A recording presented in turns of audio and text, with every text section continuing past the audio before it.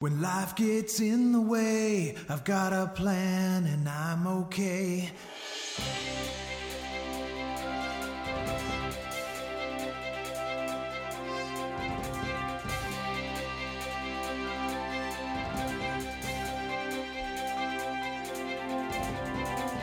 A plan, huh? Yes, it's pretty common. Right after life gets in the way, we say, whoop, I guess I need a plan. But can you create a plan during a time of crisis? The answer, yes, you can. Also, can you take advantage of this time that we're in a crisis to maybe create something brand new, to rebuild on a foundation, something you've always wanted? Yeah, you can. Yeah, it's serious times. Got to pay attention, but we'll get back to our normal. It could be really, really a good thing for you, no matter where you are right now. So that's where my focus is going to be, upbeat and positive. But guess what I do? I can't get out of bed every single day and go, oh no, what are we going to do? Well, I do that, actually. It's true. I absolutely do.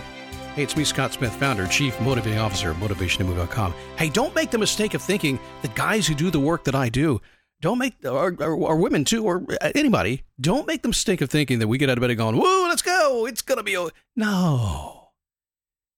You lose sleep, you wake up in the morning, go, what am I going to do? But the difference is, I think, sometimes is that I am kind of hardwired to go, okay, fine. This kind of sucks. It's kind of scary. Who knows what's going to happen? I don't know.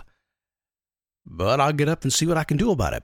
So I give you permission to watch Netflix for like a week. Well, but the week is almost past now. I give you permission to go to the beach and play and all that kind of stuff and just chill, whatever you want to do, if you have that opportunity right now. But you don't have my permission much longer, because we have to do two things anytime something happens like this. Number one, we have to take a pause. You've got to pause long enough to see where you are. And in that time, I usually do what's called an inventory. I'll talk about that on tomorrow's show. I pause and I just look around my life and every area of my life, and I make sure that I'm solid. And where I'm not solid, I go fix it. So I pause first and get a good picture of what has to be dealt with. And secondly, I get very proactive.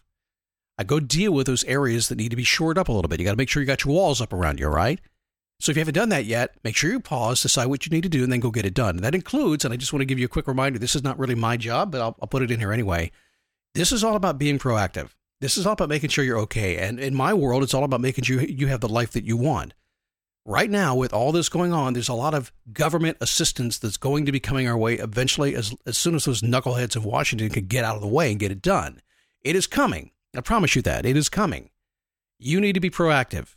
Don't sit there and just wait for it. If you're going to have an issue with a credit card or a mortgage or something like that, get on the phone. Why? I promise you right now, the wait to talk to anybody to help your life get better is going to be 5 times what it was an hour ago. So be proactive. Don't sit and wait. Get on it. Go for it. Figure out whatever you can do and make it happen. Now, what is today? Oh, you know what I did yesterday? I did a Monday show, and I did not ask you if you had done your homework. I guess the whole show is about your homework, right? It's going to be a hell of a week. It's not about that. So let's talk about about building a solid foundation during this crisis. I have 2 goals, and they apply to me and you. I want you to make sure that you have built the foundation you need to survive this. But I want you to thrive as well. I want you to come out the other side. And as I began to think about this, come out the other side better, I should say. As I began to think about it, and I sat down and I said, okay, how do I present this? I realized it was right in front of me the whole time. It's just how I roll. And it really starts with the 1954 theory called the hierarchy of needs, released by Abraham Maslow. I'm sure you've heard about it. You may have read about it back in college, right? Everything in life is being turned upside down. It might be a good time to get back to those basics. Now the basics are divided, and it's been talked about a lot, and people get in all kinds of wiggy about it, but basically it's divided into 2 groups: the deficiency needs and the being needs, the D needs and the B needs. It's a pyramid. You can Google it if you'd like to, but essentially it goes like this. Your D needs, your deficiency needs, need to be taken care of. That's why I said you have to pause and decide. That's why toilet paper flew off the shelf, okay? That's a D need. It's a physiological need. Now, a little bit of it it's crazy, guys. What do you find truckloads of toilet paper for? You don't need that. Go online, use the toilet paper calculator, and figure out how much you need. I have 7 weeks of toilet paper for me, and I'm locking it up for my wife because it'll become 1 week if I let her have it. It's true. You know it, right? I'm going to get in trouble. She hears that. So, number 1 for your D needs, physiological. You need to make sure you have food, clothing, shelter, money, everything you need. I'm not a prepper. I never have been. Although, boy, it's hard to laugh at those preppers now, isn't it? Woohoo! We thought they were pretty funny about 5 years ago. Now look at them. They're laughing at us. But I told my wife, I said, hey, do yourself a favor. Shop as normal. Just every couple of days, if you can get out. We're not shut down here. We're not locked in. We can get to the grocery store in Florida. Maybe you won't be able to, but you can still get to grocery stores, right? I think in most areas these days, so far. Get out there. Make sure, I said, just pick up a couple things along the way and make sure life is good. Make sure you can eat. Make sure you can drink water. Make sure you got the money that you need. Take care of your physiological needs. That's number one. Number two, once you get that done, you need to feel safe, right? And right now, I'm pretty sure that most everybody's in this stage right now. I think most people, probably a lot that don't, but I think generally speaking, most people have probably taken care of their shelter and their food. Not all, but most. But now you need to feel safe. This is the angst I hear talking to folks these days.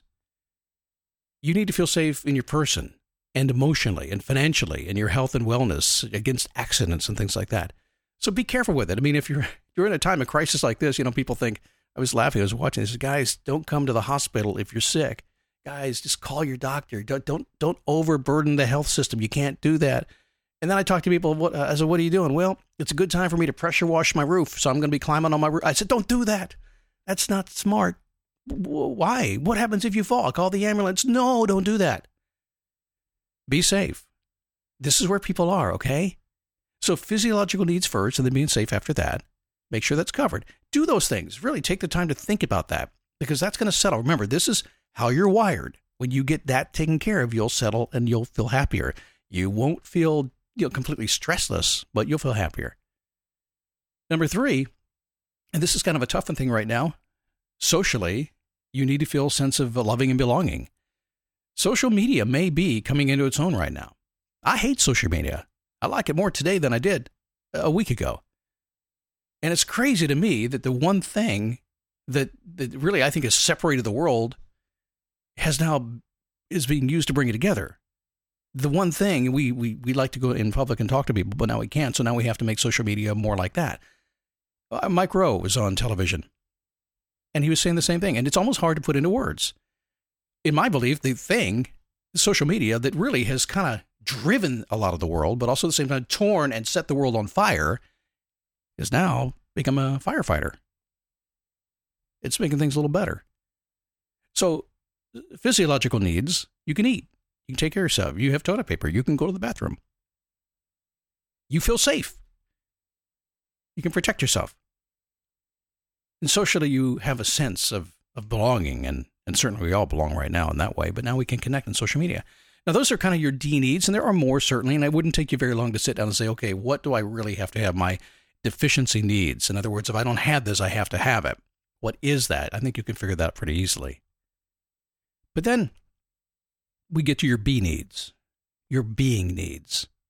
And as we progress through the coming days, that's where my focus is. In fact, that's where it already is, because I always go there naturally. I always look to the other side of the crisis. I'm like, what can I do with this? And how can I take advantage of it? No, not at all. It's simply, okay, this is where we are.